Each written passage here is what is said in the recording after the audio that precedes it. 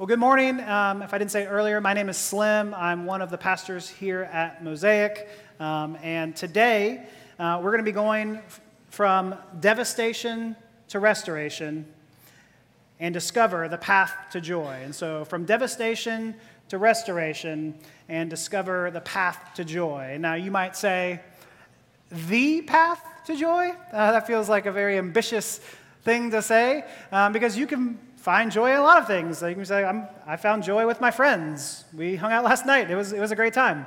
Or you might say, when I saw that person that I don't like lose, I found quite a bit of joy in that, right?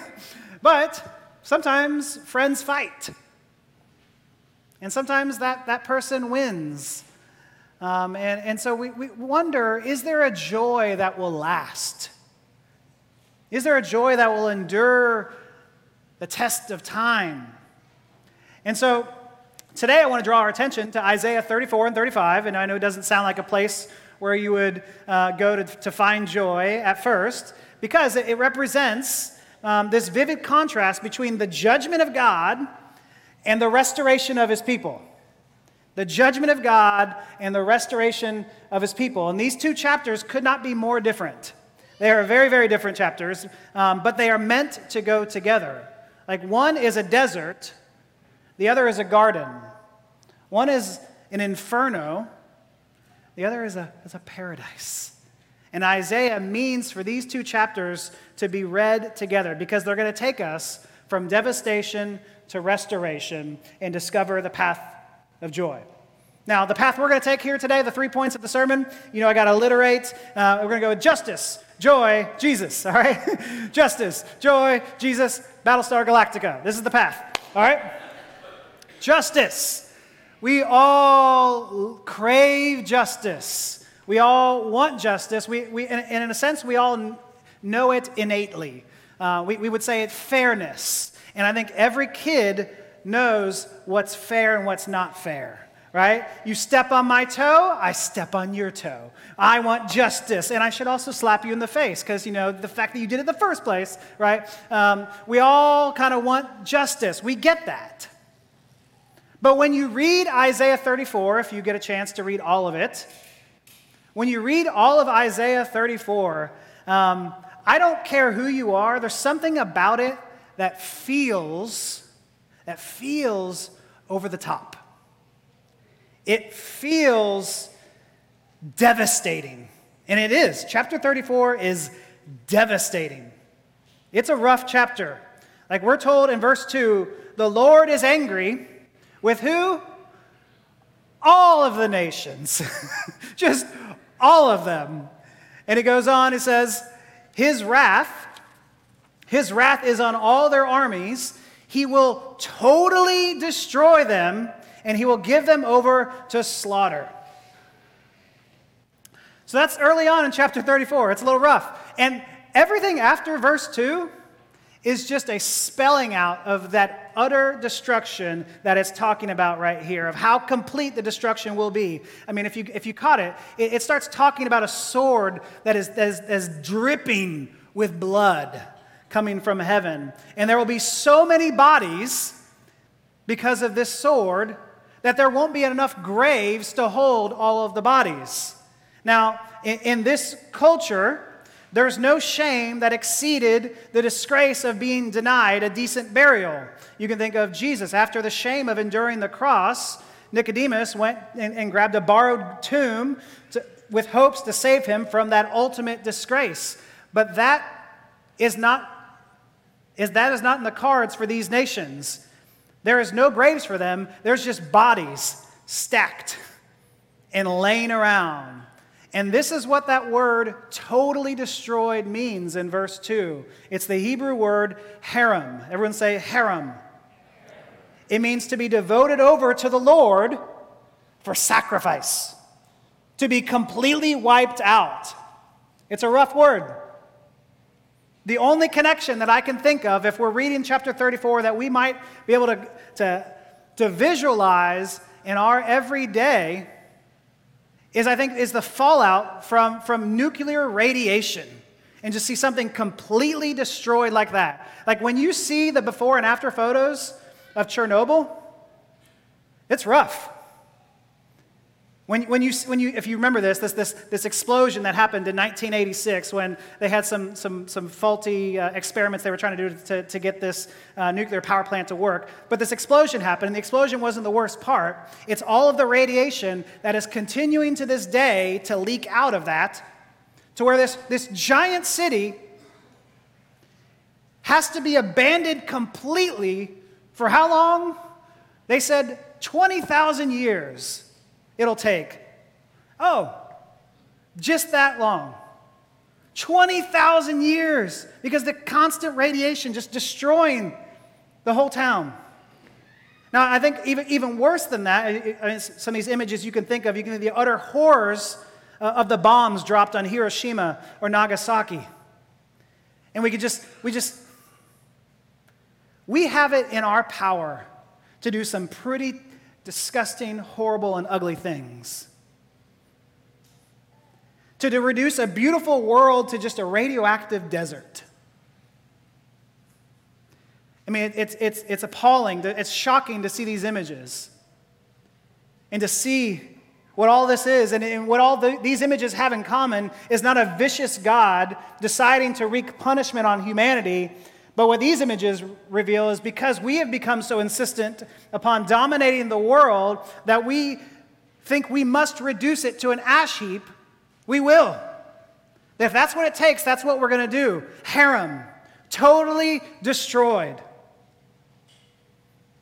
Now, throughout these chapters, it references not just all the nations, it actually starts referencing one nation in particular, Edom. If you've not been with us for every sermon, or if you've not been a Bible scholar, you may be wondering, who is Edom? Why do I care? That's where most of us are at. So join the club. Now, if you remember, Edom and Israel have some bad blood. Edom is a cousin nation to Israel, like literally cousin nation. Edom was a person. He came from Esau, and Esau had a twin brother, a guy named Jacob, who they also called Israel. And so Jacob and Esau, you guys remember that? Jacob loved Esau, right? And you remember the whole story. Jacob steals Esau's birthright.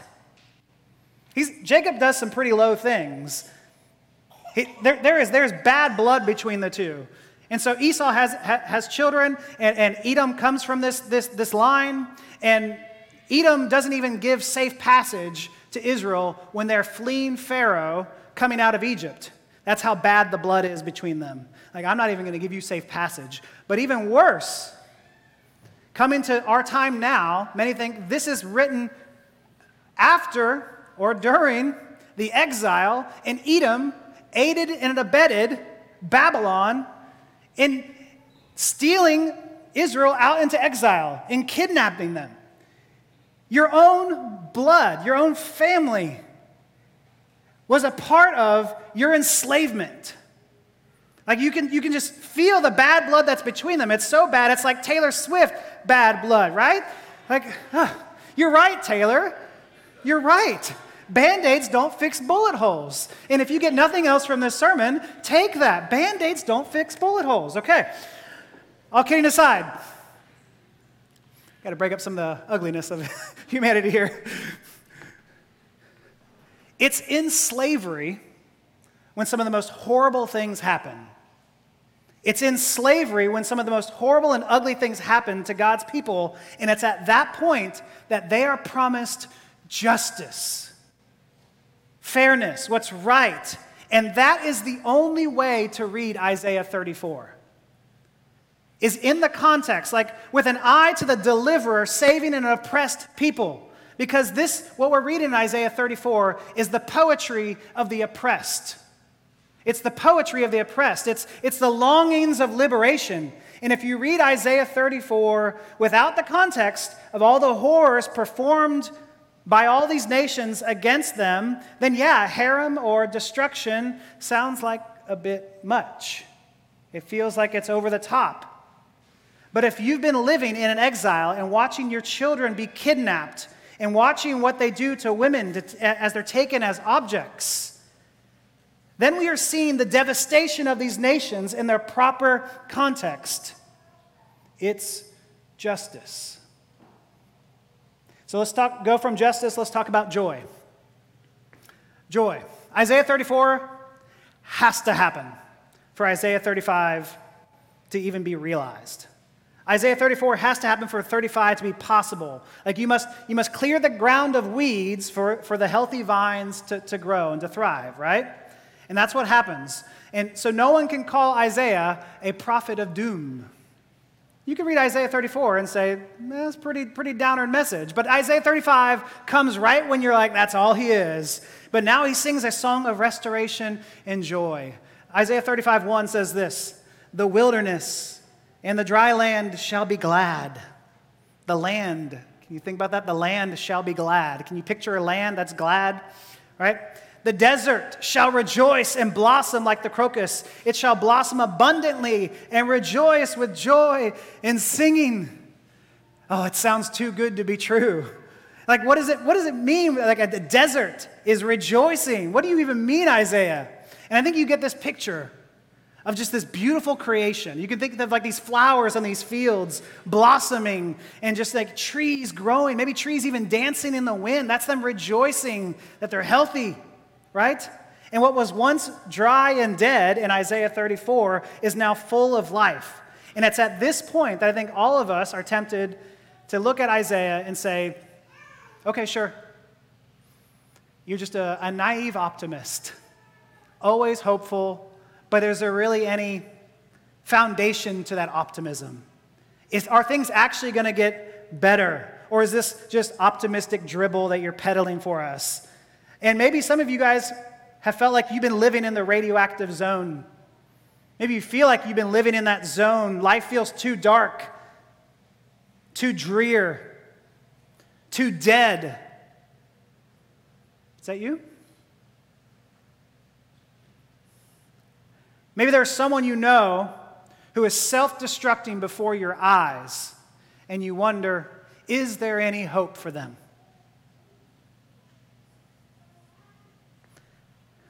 And that's the question I want to ask us today.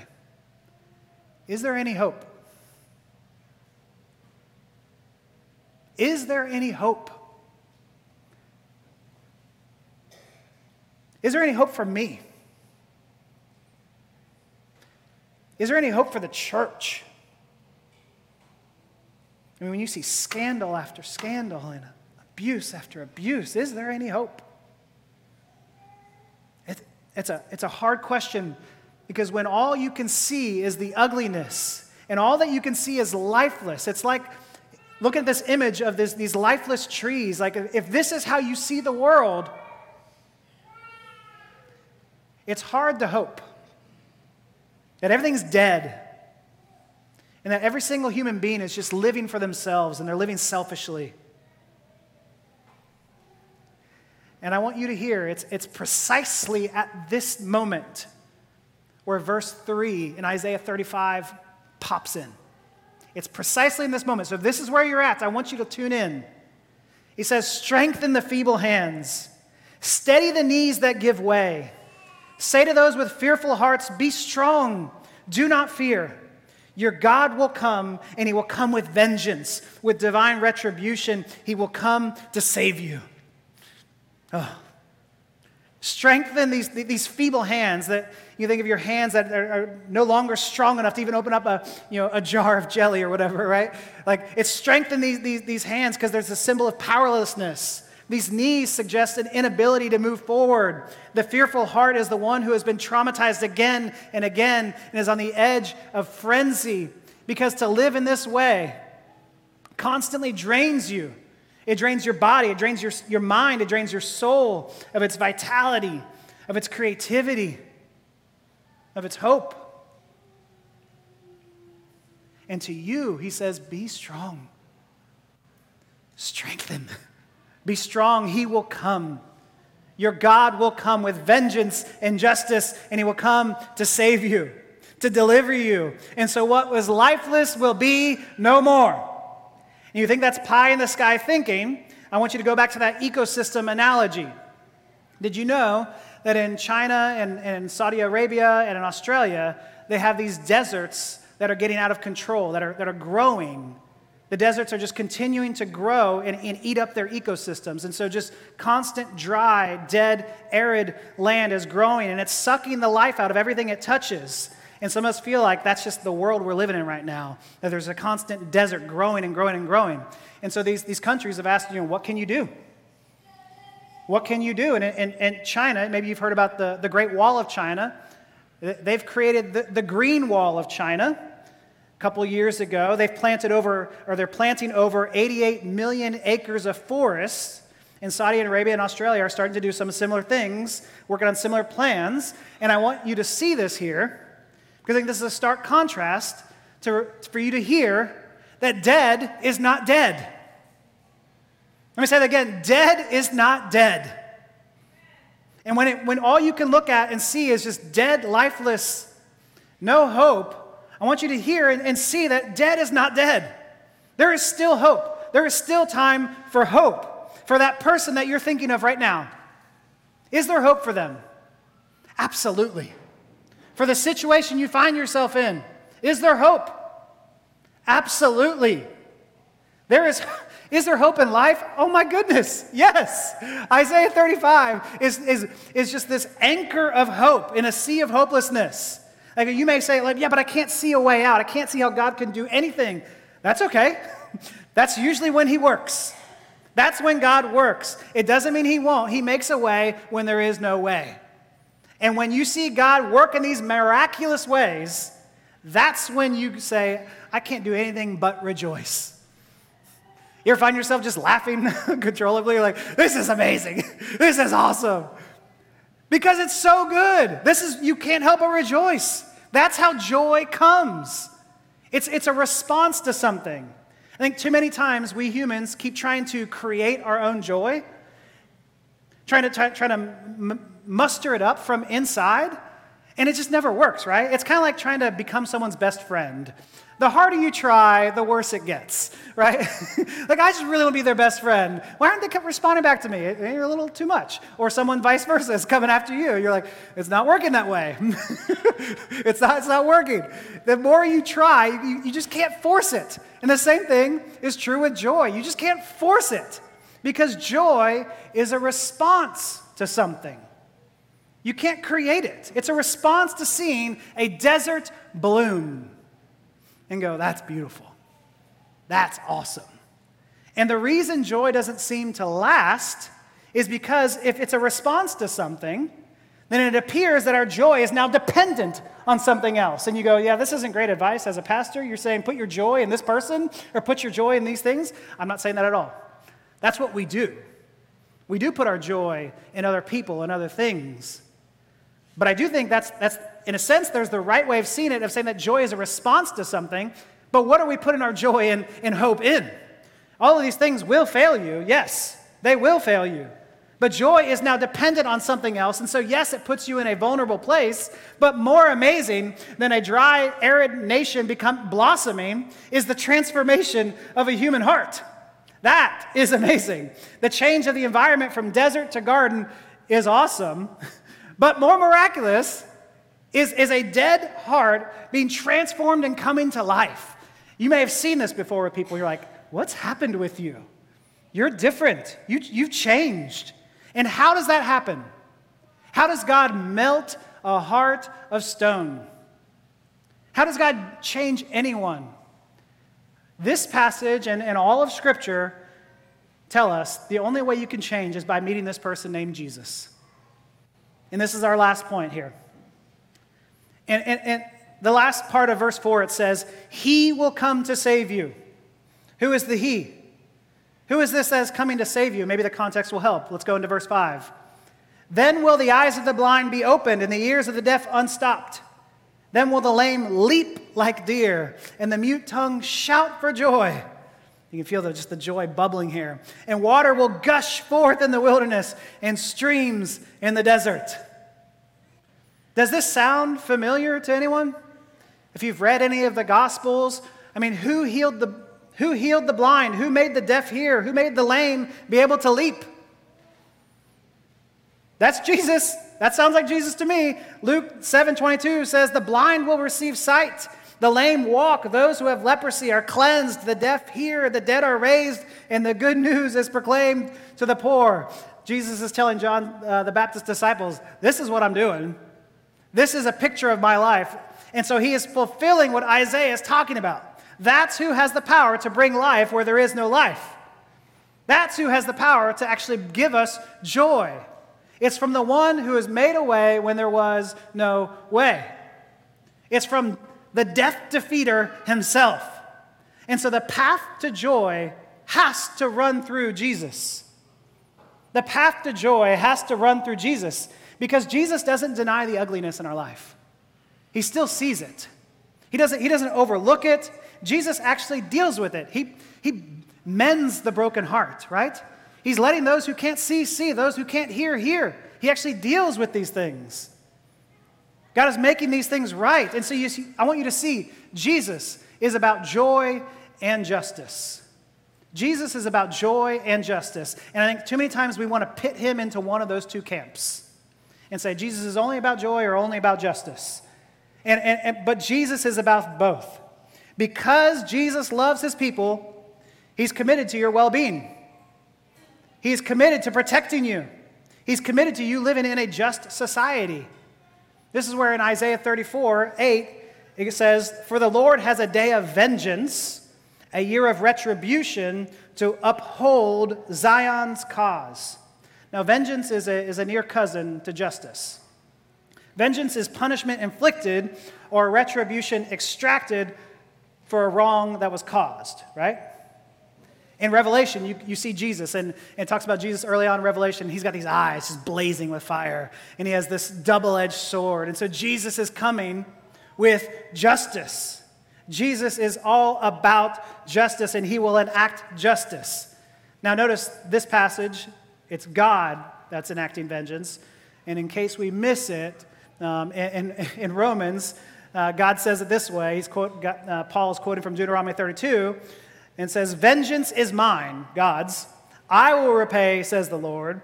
To the contrary, if your enemy is hungry, feed him.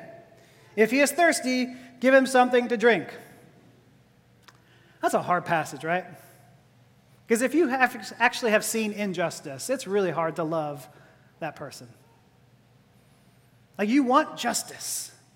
And then we're told to feed the enemy, to give him a cup of cold water. I know it's hard. I mean, that's how Jonah felt, right? Jonah, you and Jonah, if that's where you're at, you'd be friends. Jonah did not want to go to Nineveh. Jonah didn't want to go to Nineveh because he wanted those Assyrians to suffer for all the suffering that they had caused against Israel.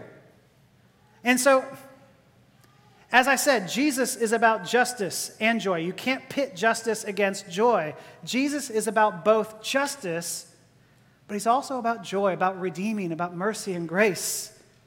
I think many times we want to say something like this: justice for thee, but mercy for me. You said that? You probably not said that, but you may believe it. Justice for thee, mercy for me. Or mercy for me and justice for thee. Right? It's I want you to get what's coming to you because that's only right and true. But for me, grace, mercy, forgiveness. That's what we believe, right? And I think sometimes we're selective in how this works. But Jesus wants justice for all and mercy for all. How does that work? Tell me, Lord. How does that work? Why does he want it? Because he loves his creation. He wants justice because he loves you. He wants to give mercy. And because you and I are at ground zero for injustices in this world, he wants to give you mercy as well. And it's only by the grace of Jesus that we don't get justice. Amen? The wonderful thing about this passage is the vivid contrast between justice and joy. The vivid contrast between justice and joy, and then there's the universal call that all who want mercy and grace can find it. Because then at the end of 35, it starts speaking of this highway. This wonderful, wonderful highway. This path. Verse 8 in 35, it says, "And a highway shall be there, and it shall be called the way of holiness. The unclean shall not pass over it.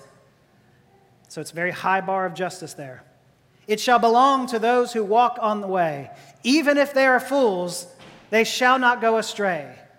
No lion shall be there, nor shall any ravenous beast come up on it. They shall be found there, but the redeemed shall walk there. Later it talks about the redeemed also be called the ransomed. And what is this road? What is this highway? I think it's the same way, the same path that Jesus talks about in John 14:6, where he says, I am the way, the truth, the life. That Jesus himself is the highway, that he is the path, that the way of Jesus, the way of justice, the way of joy runs through Jesus.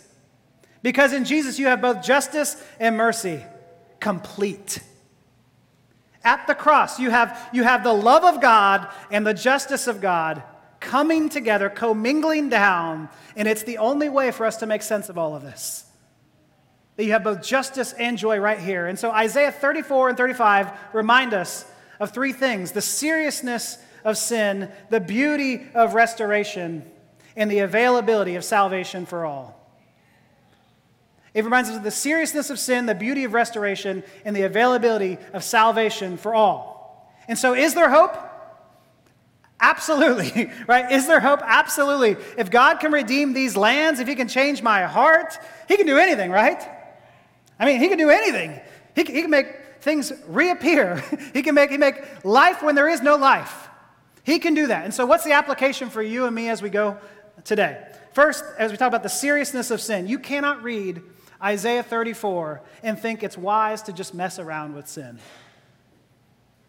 And so God is going to wipe away all evil, we're told, including the ones that we're tolerating, including the ones that we're playing with. And so what is it that you are tolerating? That you allow to linger and say, no big deal, just mercy and grace. God doesn't see it that way. That's the seriousness of sin here. But two, it's the beauty of restoration. Do you allow yourself to hope? That's a hard one for some of us. Do we allow ourselves to hope? You have the gift of seeing the brokenness in this world, and I'm thankful. I love partnering with you. But do you allow yourself to hope? To actually hope for something, to hope God will work? Do you hope someone is restored, or do you wish their destruction like Jonah? Let me give you a verse that's been on my heart, and I hope we as a church will embody this. This is from 1 Corinthians 13. This is kind of your love chapter, right? It says, love bears all things, believes all things, hopes all things, and endures all things. And so bears, believes, hopes, and endures all things. Do we hope? We have an endless supply of hope for someone. Do we actually hope their restoration, hope the best for them, and hope that they would turn from their sin, hope that God is merciful, yes, but also hope for justice? Because we don't want this to continue on. We don't want this evil to continue on. We want things to be set right. And so let's do away with all of this justice for thee, but not for me stuff. Let's hope justice for all and mercy for all. And then the availability of salvation for all. There's that highway that has many on-ramps. That highway has many on-ramps. And I hope more come to know this beautiful Savior. I do. And I hope some today would come to know this and get in the highway and follow this Savior. Because why? Because I believe Jesus is all about joy and justice. It's a beautiful mendling. And not just one, but both, about joy and justice. And I pray that we would be a people marked by both justice and joy. And I would just say, striving after justice is an act of faith. Because when all you see is injustice, it's really hard to continue on. And so it's an act of faith to strive for it. But also striving for joy and actively rejoicing in the face of evil around us, that is an act of faith as well. And I would say, do not let the darkness win. Do not let the darkness crowd out the light. And so we have to fight for joy. We have to fight to rejoice. And that is an act of faith. But no, you don't fight alone. You fight with brothers and sisters who encourage you, and you can look back on the many, many, many victories Jesus has already done. Let me pray for us.